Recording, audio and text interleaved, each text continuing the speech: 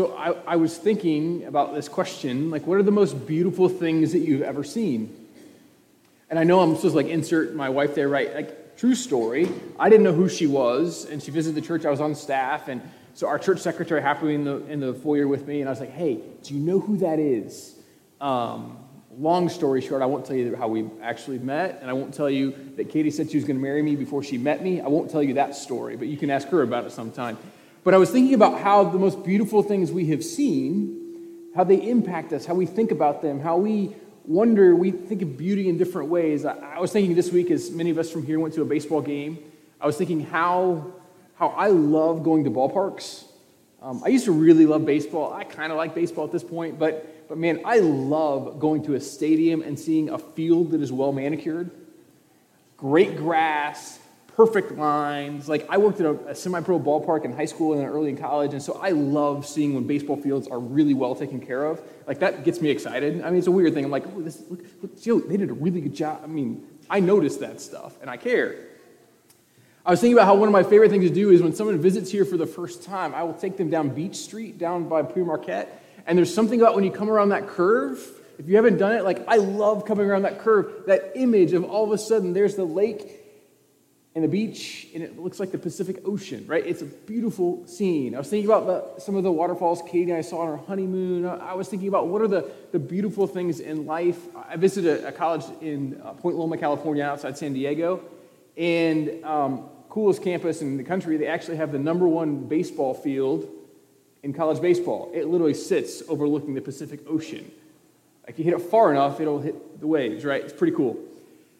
That's a cool thing to see. I was thinking about how if you visit golf courses, I love going to golf courses that have like no houses because it's just cool to be in nature and it's just secluded. And one of the coolest pictures in Michigan, if you ever go there, you don't have to even play golf. It's just a cool scene. Go to Arcadia Bluffs Golf Course and but walk through their clubhouse and go out the back door and you just look and you can see water for as far as you can see in the rolling hills. Super cool view. Or maybe you've been to Sleeping Bear Dunes, or, you know, we can start naming all kinds of places you've been, and whatever you find beautiful, right, you're going to mention something. And so I have this question this week that I've been thinking about, and it's a question that comes back to our text today, but what if beauty could save the world? What if beauty could save the world? And here's what I mean. Sometimes there are things that are beautiful beyond just words, or we find them in literature. There's forms of beauty, and so there's a famous phrase, best line in literature, like one of the best lines ever. If you Google best lines in literature, this will be in the top 5 on almost all of them. Here's the line. You probably heard it. It was the best of times. It was the worst of times. It was the age of wisdom. It was the age of foolishness. It was the epoch of belief. It was the epoch of incredulity. It was the season of light.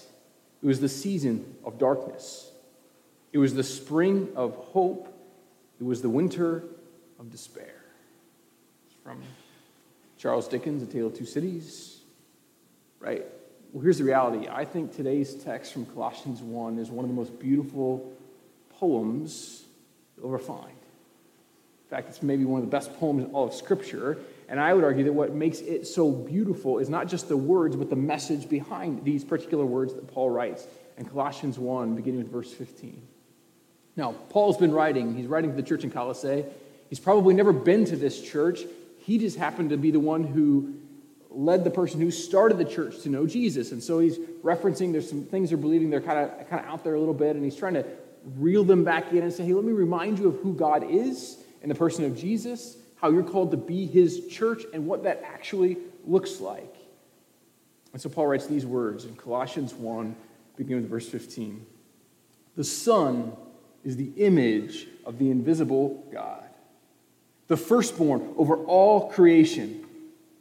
For in him all things were created, things in heaven and on earth, visible and invisible, whether thrones or powers or rulers or authorities.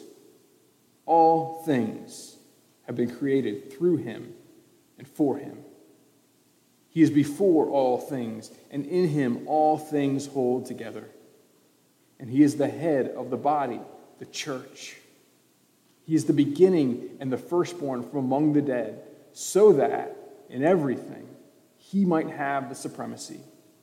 For God was pleased to have all his fullness dwell in him, and through him to reconcile to himself all things, whether things on earth or things in heaven, by making peace through his blood shed on the cross. I love this passage of Scripture, and I was thinking about how verse 15 is so powerful, because here is what Paul is saying. If you missed it, I'm going to give you one line to summarize verse 15 this way. Jesus is the perfect manifestation of God. All throughout the Scriptures, they point to the wisdom of God, and what Paul is trying to get across is this: Jesus is this wisdom in flesh. He is God's wisdom among us. The God is fully seen. The invisible God is fully seen in Jesus. It mentions he's the firstborn of all creation, not to say that, like we think about, oh, well, no, it's that all honor is his. I love this quote. The Son is the beginning of creation and the end of creation, and the power who holds creation together, the creator, the sustainer, and the final goal of the world. And the object of Jesus coming was reconciliation. People to God, people to people, and all creation. Jesus came to reconcile, to make right, to enter into our lives in such a way to redeem and to restore and make new. I love the second quote from William Barclay. He says this: the cross is the proof that there are no lengths to which the love of God will refuse to go in order to win human hearts. I think those words, those few verses that we just read, are some of the most beautiful words you'll find in all of Scripture. I think they're beautiful because of the message they share and the way that he writes them. So what can we learn from this kind of poem? N.T. Wright gives us three things that are somewhat helpful. One is, looking at Jesus, we discover who God is. Right? There are all kinds of bad views about who God is. Right here, we hear people say all kinds of stuff about God, and they attribute to God. And often, we can't really use Scripture to justify them, or they'll twist things from Scripture and go, well, here's who God is. You want to know who God is? He's Jesus. If we can't say it about Jesus, we probably can't say it about God. Let me phrase it. We can't say it about God if we can't say it about Jesus. Number two, Jesus holds together the old world and the new, creation and new creation. I love that picture. Number three, Jesus is the blueprint for the genuine humanness which is on offer through the gospel. In other words, when we read the Scriptures and we see who Jesus is, the invitation is for you and I to enter into a life in the same way that he lived it. The life of Jesus is the one you and I are invited to embody and to know and to become like. So I love these three things. And so here's what I love about this particular passage. Here's what Paul says. Jesus is the image of the invisible God. In him, all things were created. He holds all things together. Jesus reconciles all things to himself. So Paul's saying in these 5 verses. So I was trying to think how we could help in illustration. One commentator kind of used this illustration. I think it's kind of helpful. So think about if you've ever been to like a really big mall or an amusement park, and you have those big maps that have like you're here and all these spots, and so you look at the map and it's overwhelming. Or maybe you've been to like the Mall of America or Disney World or someplace, I don't know. And you go and you're like, I need to just find, like, I just want a pair of shoes, or I just want to get to that ride, or just whatever it is you want. And you look at this map and it's huge and you have no idea where to go next. You're not even sure where you are, right? So the picture is the big map. And you're going, okay, so what's the point? What Paul does next, he says, okay, well, these next few verses are this idea that, they did that little red thing that says you are here with an arrow, and then you figure out where you're going next. What he's saying is, okay, here's where you are. Here's the big, beautiful image, because then we go, oh, those are great words, but what in the world do they mean? Paul goes, I get my audience. They're probably going, I don't care. What next? And so here's what then Paul goes to write. He says this: Once you were alienated from God and were enemies in your minds because of your evil behavior. But now he has reconciled you by Christ's physical body through death to present you holy in his sight, without blemish and free from accusation. If you continue in your faith, established and firm, and do not move from the hope held out in the gospel, this is the gospel that you heard, that has been proclaimed to every creature under heaven, in which I, Paul, have become a servant. Verse 21 begins with this idea that we've been separated from God. And I love the way Paul writes this, because I think it's not often how we speak, it's not often how we respond, how we think. What Paul says is this: it's not because of what God has done that you are separated from God, it's because of what you and I have done. Paul doesn't say you are enemies to God because of who God is, but because of your behavior, because of what you have done, you've decided to be enemies to God. God doesn't say you're his enemy. In fact, what we find throughout this text and throughout the scriptures is God desires to be in right relationship with us, to reconcile, to make right, not to be on opposite sides with.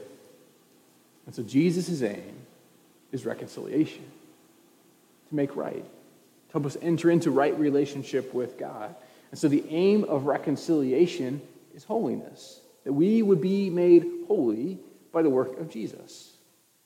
It will be so changed, so transformed that who we used to be, right, when we look back before we had encountered him, who we used to be is no longer who we are. But when we look forward, we go, man, I know the kind of person I used to be. And so what Paul is saying to the church in Colossae is this: you guys know who you used to be, but what might happen if you moved into who God desperately desires for you to be? So Paul wants you to know this message. And so if we were to step out of this text for a second, just kind of step back and look at the letter as a whole, we begin to recognize that Paul is addressing a particular issue that plagued the early church and honestly probably still plagues us today. This issue is called Gnosticism. It begins with the G-N, silent G, Gnosticism, right? And it's had a radical impact on how people saw God. Here's what I mean. The belief of Gnosticism was that God was only spiritual. And so he was disconnected from anything bodily because our bodies were bad and God was good, so spirit was good, body was bad. And so it's about head knowledge only, right? Just our brains. And so that kind of theology would exclude those who are not the smartest. So if you weren't the intellectual elite, you weren't welcome, right? The good news is God came for those who are very handy and very smart and those who are not. He came for both. If we're not careful, we'll begin to buy into that belief and we'll begin to teach things that are Gnostic in our day, like our bodies are bad. Like we don't have to take care of them, like they don't matter, like we shouldn't, like the truth is we should probably eat better and exercise. Those are things because our body is the temple of God. But if we begin to live into the implication of Gnosticism, we can do whatever we want if it feels good. Because it's not about what my body does, it's about my spirit or my mind. And so I can disconnect, right, from my behavior, and how I live is not indicative of what my spirit is. So I can be connected to God who is spirit and do what I want with my body. And so this was what the early church countered so desperately. Right? Because the early church was known for a radically new sexual ethic. They reoriented the way they understood that in the world. In fact, there are 5 things. A guy named Larry Hurtado wrote a book. The book was called Destroyer of the Gods. Why? It's a history book of the early church. What's his point? Christianity came in and literally destroyed the Roman Empire. Changed the perspective, and rather than this pantheon of gods, talked about a God. And there were 5 unique things of the early church that were really radically revolutionized the world. They radically revolutionized Rome. And if we're honest, if we were to embrace them today, I think they would radically revolutionize the world in which we live. But they are countercultural. Even some of them are countercultural to us. And here are the 5 things that Dr. Hurtado talks about. 1, the church was multiracial and multi-ethnic with a high value for diversity, equity, and inclusion.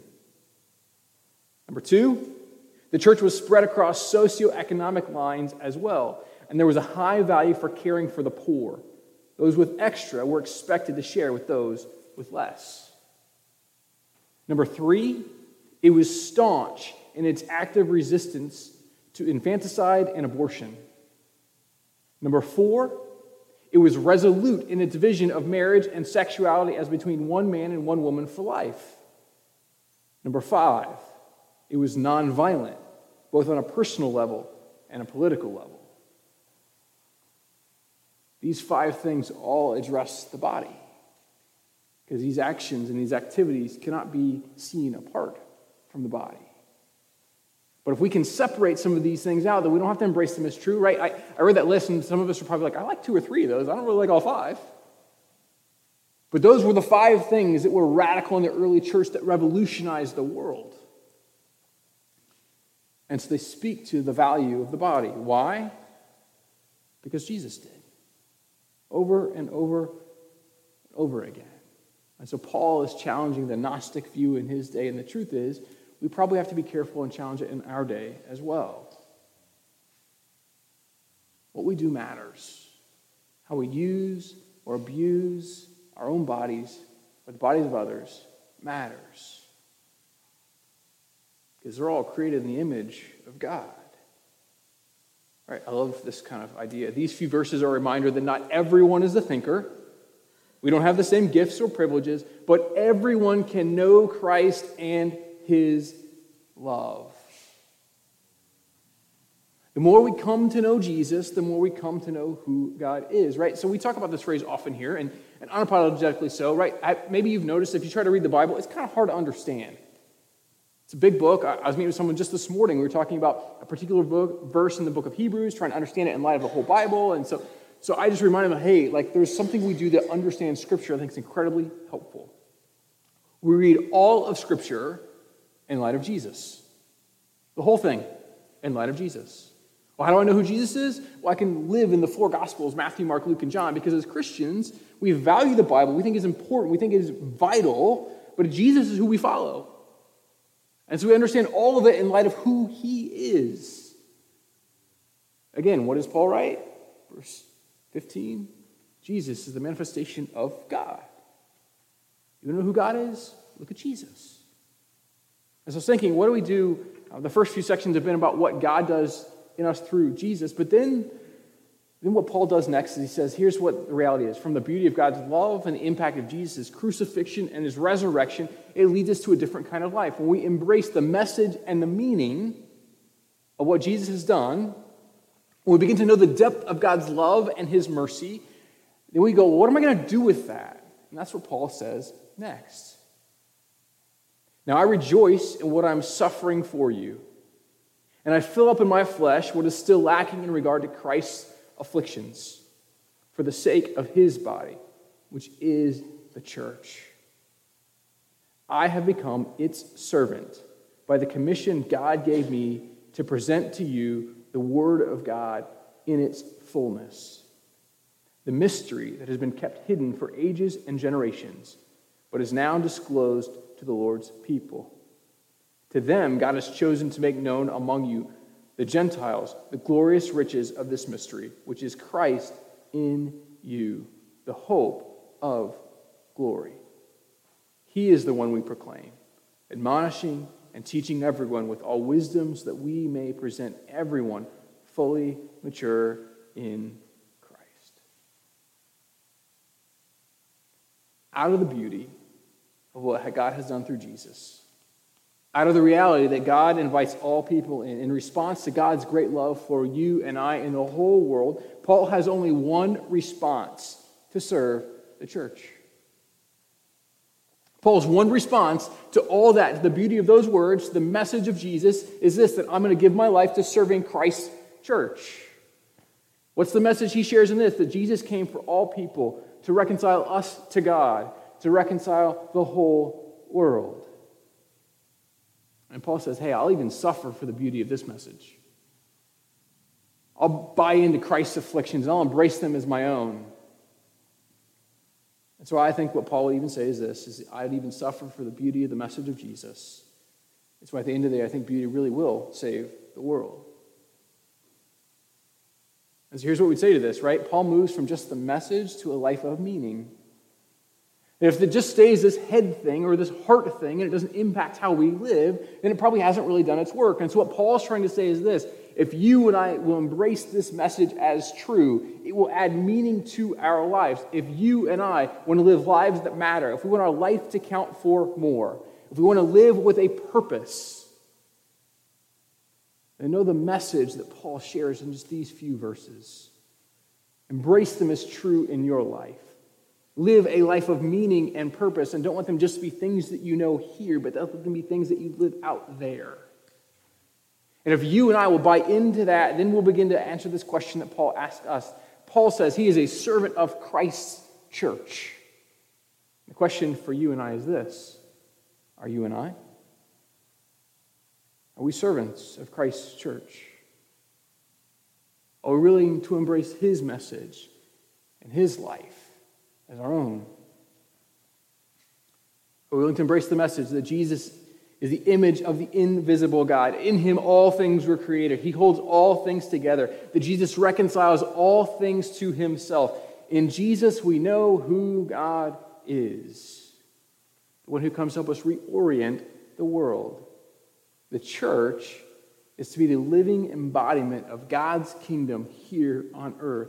So radically other, so countercultural, that it doesn't look like anything else. It is unique.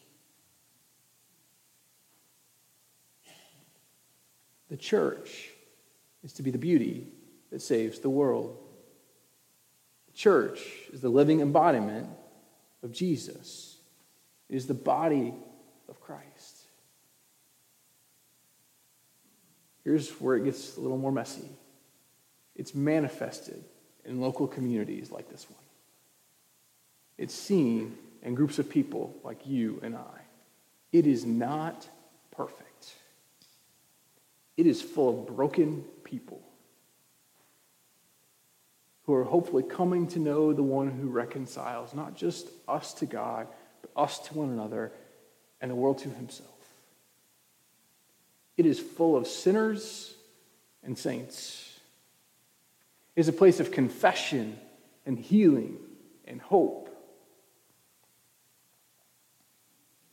You and I are to be the embodiment of Jesus. You and I are the embodiment of Jesus. He wants to reconcile the world to himself, and he wants to do it through the church. It is messy, but it is beautiful. We could tell story after story after story about brokenness experienced in the life of the church. But we can also tell story after story after story of the beauty that is seen in the church. The local church is the messy and the beautiful. What might happen if you and I said to Jesus, okay, I'm all in. I want to serve your church. Hey, notice I'm not like, hey, Connection Point Church. Notice I'm not adding that in there, right? I think it manifests in local communities, right? I'm serious about that. But I'm not telling you it's got to be only this church, but you and I are called to serve his church. And the church is not defined by any four walls. It is who we are. It is his people. What might happen if you and I believed and embraced the message that we can live a life of meaning? What might happen if we lived a life of meaning serving his church? What might happen if we were his church? If you said, okay, I want to be his church. I want to live for him. I believe this message that Paul writes about, the one who can reconcile all things. In him all things were created, things that are visible and invisible. He's the firstborn of all creation, and he holds all things together. What if today you and I said to God, I need that. I want that. I want to live for that. What if you and I begin to say to God, hey, I really want to be made whole. I want to be reconciled to you and to one another. I want to live in this way. What if you and I were to believe this, that Jesus wants you and I to say a deeper yes to him than we've ever said before?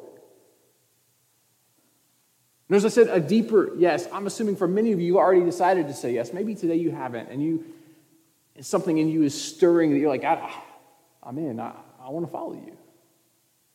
I want to come to know this one who you say is your son, Jesus, who gave his life so that you and I don't have to be separated from God's love. We have to live as enemies of who God is, the one who is love incarnate, seen in the person of Jesus. But maybe today you need to say a deeper yes. Maybe today you're carrying shame about your past. Maybe today you're feeling guilt. It's just staying with you. It's eating at you. And maybe this message is for you today. That there is no shame or guilt in God's kingdom. He's the one who reconciles and redeems and makes right. The aim of reconciliation is holiness. So what if Jesus wants to make you and I holy? What if he wants his church to become less sinner and more saint? What if that's the work he wants to do in you and I today? And what if this really is true, that Jesus wants to save the world, and it starts by his work in us? And so today, I don't know where you are. I don't know what's going on in your spiritual life. I don't know what's going on in your heart. I don't know if there's something that's just eating at you that you've just never said a deeper yes to God in a way that you say, God, I don't want to hold on to this any longer, this shame, this guilt, this past. This is eating at me, and no longer can I let it define me, but I want to serve your church. I want to be a servant of Christ's church. I want to live as a person so radically defined by the message of Jesus that says, I'm all in. And the way I've been living, I'm not going to live any longer. I want to come to know the one who helps me see with honest eyes my own life. Is laid bare and says, God, will you help me to look at myself honestly? To be healed? To be made whole? And will you do that in me so that then I can be the kind of person who goes into your world and helps redeem and reconcile what is broken in the world around me? But I know I don't have much to give unless you do this work first in me. All right, we talked last week, we'll continue to talk for the next several weeks about what it looks like for us to be Christ's church, what it looks like for us to be the kind of people who create more and more space, not just in this room, but in our hearts and our lives, for more people to come to know the message of Jesus that wants to reconcile, to make right all wrongs, all hearts, all pasts. And so today, what I believe to be true is this. What Paul is trying to get us to understand is unless we allow God to do that work in us, then he can't really use us to be servants of his church. But if we'll say yes to a message and a life of meaning, if we'll allow him to change and shape us, then he really will. He really will transform who we are. They really will recreate us into the image of Jesus, the one who holds all things together, the one who is reconciling the world together. He is inviting you and I to let our past and our shame and our guilt to be just that, our past, but not our present and not our future. And he's wanting to say to you and I, will you serve my church? Will you be my people? Will you embody the message of my Son? So this morning, as I pray and as we sing, the question you and I are left with is this: will you say a deeper yes to God? Will you say a deeper yes to the love of Christ seen on the cross? Will you say a deeper yes to the God who says to you and I want to reconcile you and I want to use you to be my people who reconcile the world? And will you be a part of a church that is countercultural, that embrace things as true, that go against probably the fabric of our world, because we'll come to know the one who's setting all things right. We pray with me. Father, we ask you this morning as we pray that you would help us to be the kind of people who say a more and more yes to you, that we would find that more and more we are defined by your love and your grace and your mercy. That you would help us to set aside the things that have held us back, that our past, our shame, our guilt. That we might come to know the one who literally was the destroyer of the gods of an empire. And sometimes it's easier for us to look back than to look inward. So, Father, will you do the work in us today so that moving forward we become more and more your unique people? May we become the people who are more and more defined by your love and mercy. May we look more and more like your Son, Jesus. May we recognize that Jesus is the manifestation of God. And may we recognize that your scriptures are clear. You call us to look like Jesus. May we confess the ways in which we fall short, but may we be open to your Spirit's works that we look more and more like you. And so, Father, as Paul wrote a warning to the church in Colossae about embracing the right message, may we do the same. May your scriptures be a warning to us to embrace your love and mercy and your message. May it shape the meaning of our life. I pray all of these things in your Son Jesus' name. Amen.